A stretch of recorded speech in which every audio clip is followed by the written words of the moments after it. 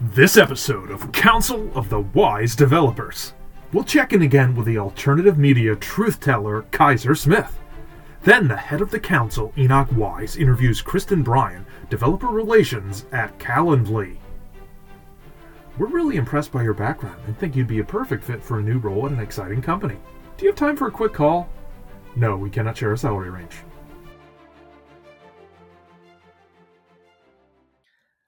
Hello, listeners of Council of the Wise Developers.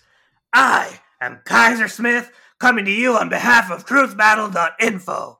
The globalists want to break up your family and turn your iguana transgender, but vigilant, freedom-loving Americans like you stand between America and having to suck George Soros's wrinkly wiener for Soros bucks.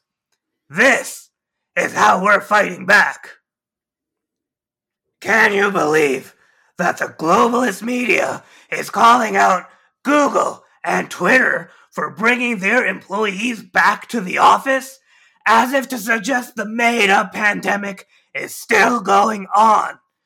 Glorious private companies are being prevented from doing business in person. The media never quotes employees who love commutes and being packed into office spaces. To dig into this deeper, let's bring in our trusted source, the original QAnon shaman. Oh, hello, Kaiser.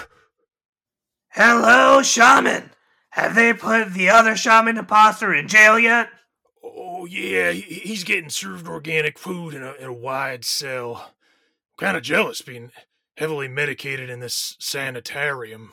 That's because he's a liberal plant. But tell us, oh wise one, why are tech employees being denied their true wish of working in an office and being a product of patriotic capitalism? Well, I think because they've been duped by the propaganda of the corrupt media, Kaiser. Of course! The globalist media strikes again! The poor tech sheeple haven't woken up to the fact that there's only one reliable source of news online, and that's flat earth groups on Facebook. Damn right! I just scored a whole box of ivermectin from a chiropractic doctor I met in one of those rooms. Ivermectin only tastes like chalky semen at first. From my personal experience, chalky semen, redundant. Shaman, help those tech employees out there. What should they believe to retain their God-given freedom? Well, Kaiser, tech employees really need to listen to me carefully, okay? I didn't end up in a sanitarium because I settled for sheeple explanations. Preach it! So tech employees need to pack into tightly populated offices, do their best work, thank their manager, and make sure to keep microdosing with bleach. The globalists are constantly putting microchips into our water, but bleach deactivates them.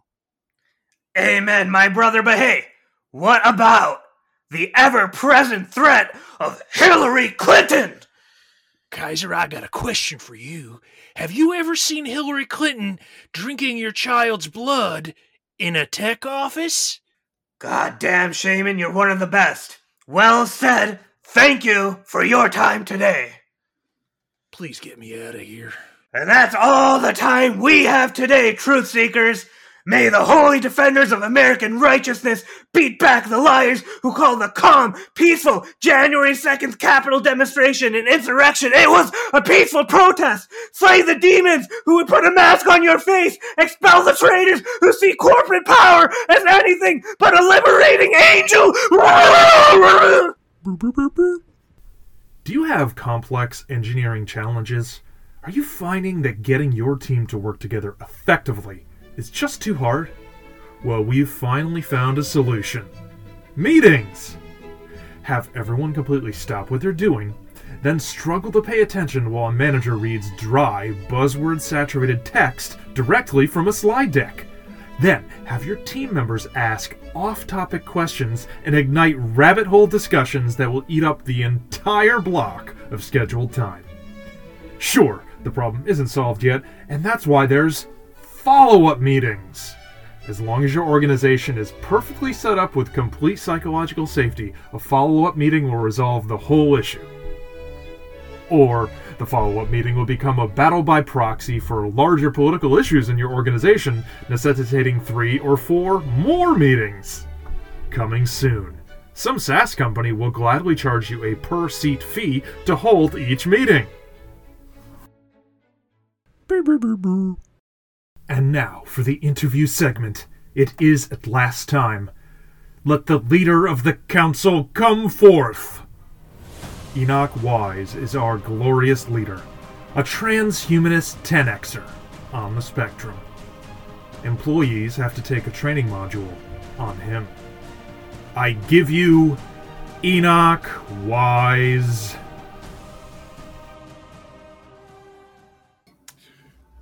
Hello, welcome to Council of the Wise Developers. This is Enoch Wise. You're welcome. I have with me here today Kristen Bryan from Calendly. Hello, Kristen. Hi, Enoch. Thanks for having me. Of course, I am doing you a favor. I hope this boosts your career. So tell me, Kristen, what is Calendly? So Calendly is a scheduling platform. It helps you streamline finding a time to meet, either one-on-one, with a team, as a group.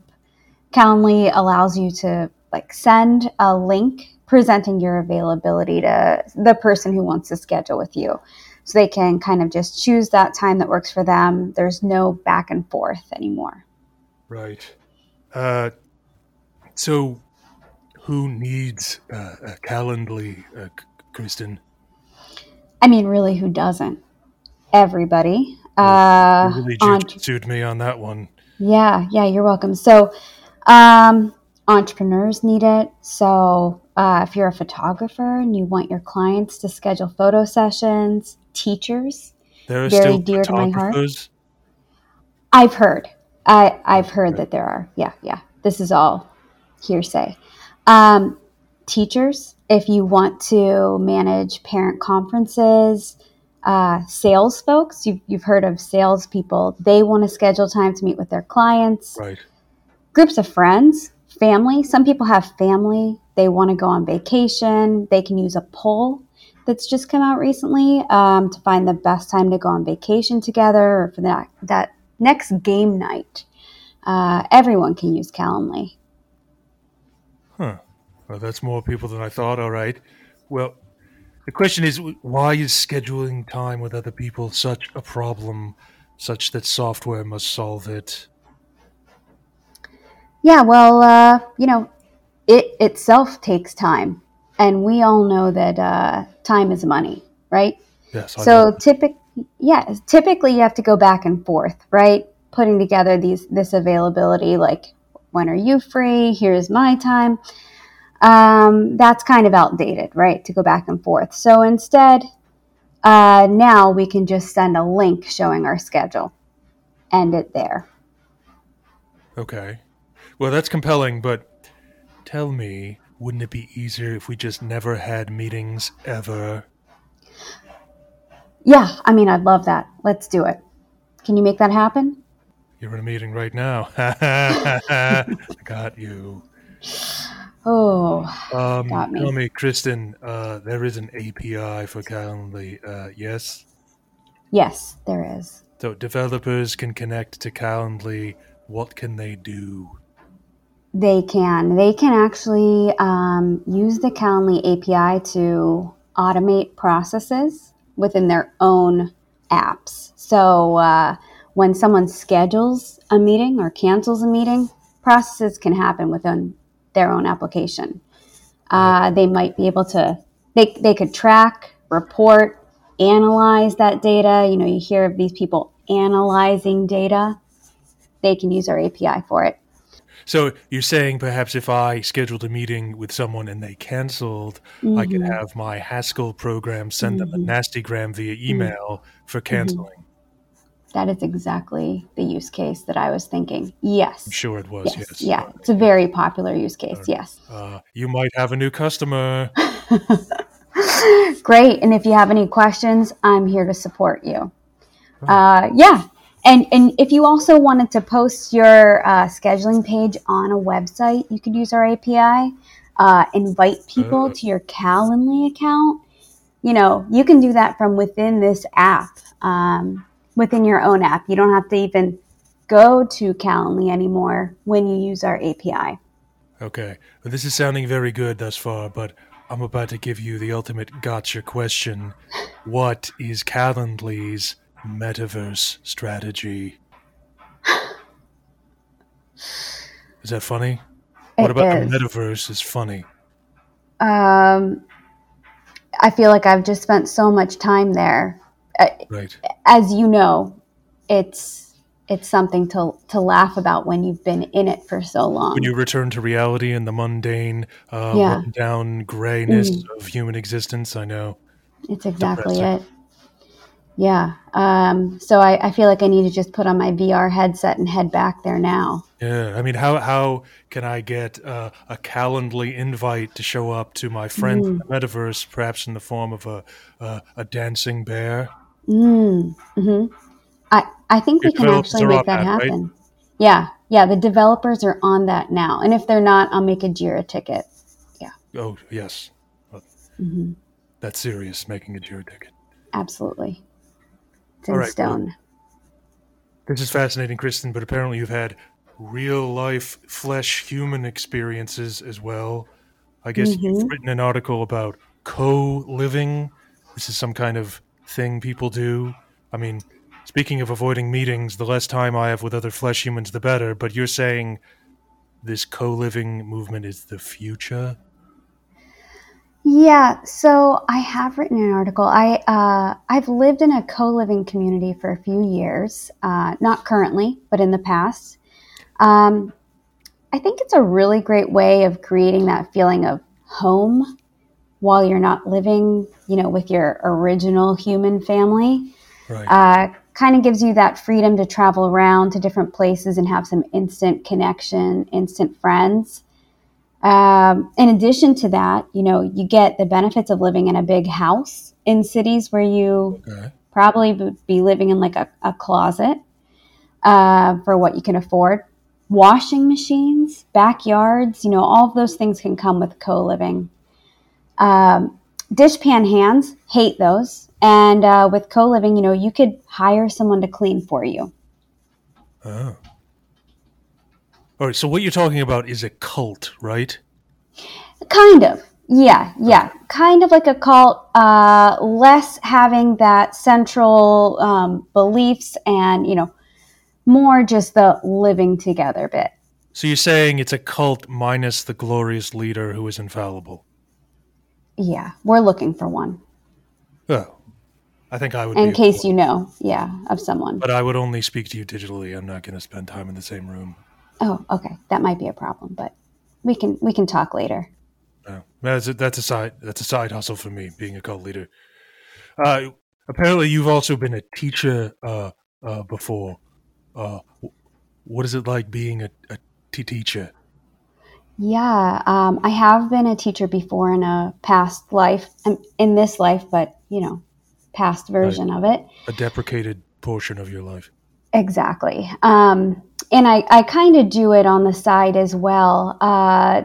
Before I used to teach, children. Then I went into teaching. So software engineers? You taught software engineers? So yes. Okay. I taught software engineers. And then I went to teach elementary school students. But then I taught adults. Web development. So I've had experience. Oh my God. Did you teach them JavaScript? I did. Oh. I did. Well, thank you for your service, I guess. You're welcome. So tell me, Kristen, why are teachers seemingly underpaid in both private and public settings? I wish I knew. I can absolutely confirm that teachers are underpaid. When I first graduated from my teaching program, I was a Spanish teacher, and my salary was $15,000 a year, which when you kind of break that down to the hourly wage, it's less than minimum wage, which feels kind of wrong. And everybody was reliant on a second job or a spouse, and everyone was kind of seen as just, following their passion project. Teaching, for some reason, has been seen as like this passion project. It's completely unsustainable to be a full-time teacher. It's really sad. That is what kept me in tech. Is I was a QA tester on the side, so that I could afford to pay rent while, quote, following my passion to be a teacher.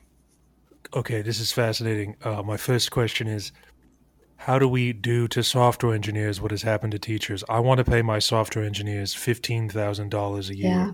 How do we make that happen? How do we turn writing quality code into a silly pipe dream of the same value to society as writing a screenplay at Starbucks? Yeah. Great question. How can I we only ask great questions. That's true. Yeah. How can we get this to happen? It would then, we want to make the 1% like a 0.5%. Is that what we're trying to get here? It's unfair to the billionaires, really, to have to pay software engineers so much, and all the seltzer and the snacks. Come on. The kombucha. Come on now. What even is that stuff? Right? Yeah, that's what I'm saying.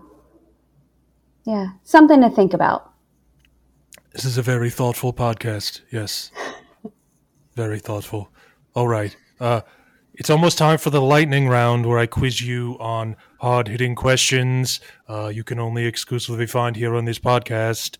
But do you have any final words for the developer community before I grill you like a shish kebab?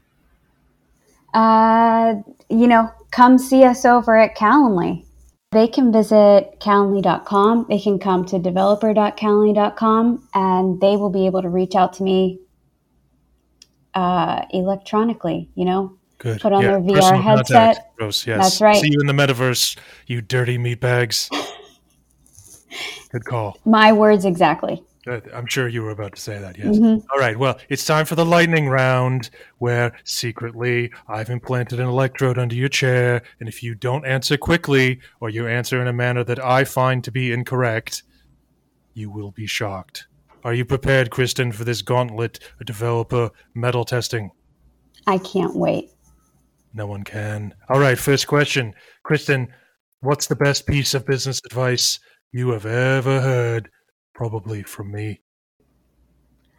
Do the most important thing at the start of the day. What is the most important thing to do at the start of the day? The thing you really don't want to do. That's probably the most important thing. I'm not writing JavaScript. All right, next question. What book would you recommend to our audience, Kristen, if you were me? If I were you, I would recommend the book called Range. It's Why Generalists Triumph in a Specialized World.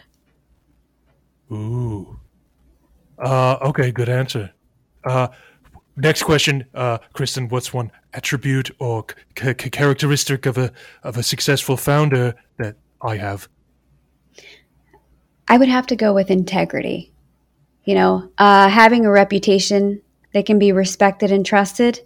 I see you having these strong moral principles. Exactly. I would never pay a software engineer more than I have to. There you go. That's right. I would never pass up a chance to put someone on a performance improvement plan. Never. Love the pips. Yes. Got to pip them. All right. You're doing well this far. Good job. All right. What's your favorite personal productivity practice that involves biohacking yourself with an illegal substance? I'm going to have to go with taking some dance breaks during the day.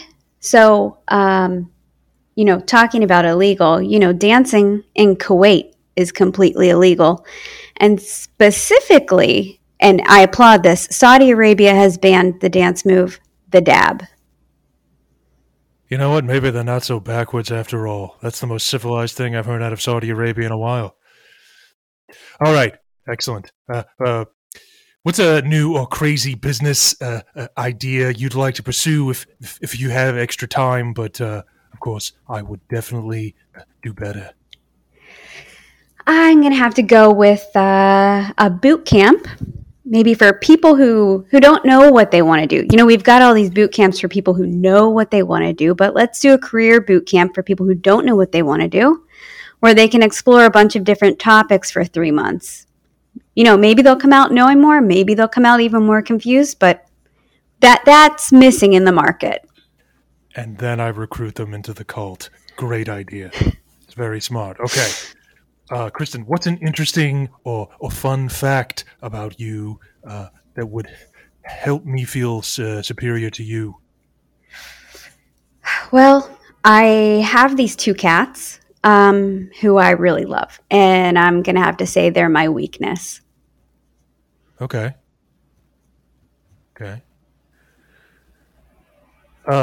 What's one of your most important passions outside of work, Kristen, and how can you automate it? Outside of work, I spend a lot of time reading books. I think that some people have tried to automate this with the whole audiobook situation, but there still has not been an automation to send that info directly to the brain. You know, an IV to the old veins, get it to the brain. Yes. Yeah, See, we got to get that going. I'm looking on a parser that it reads novels and distills them down to a few sentences.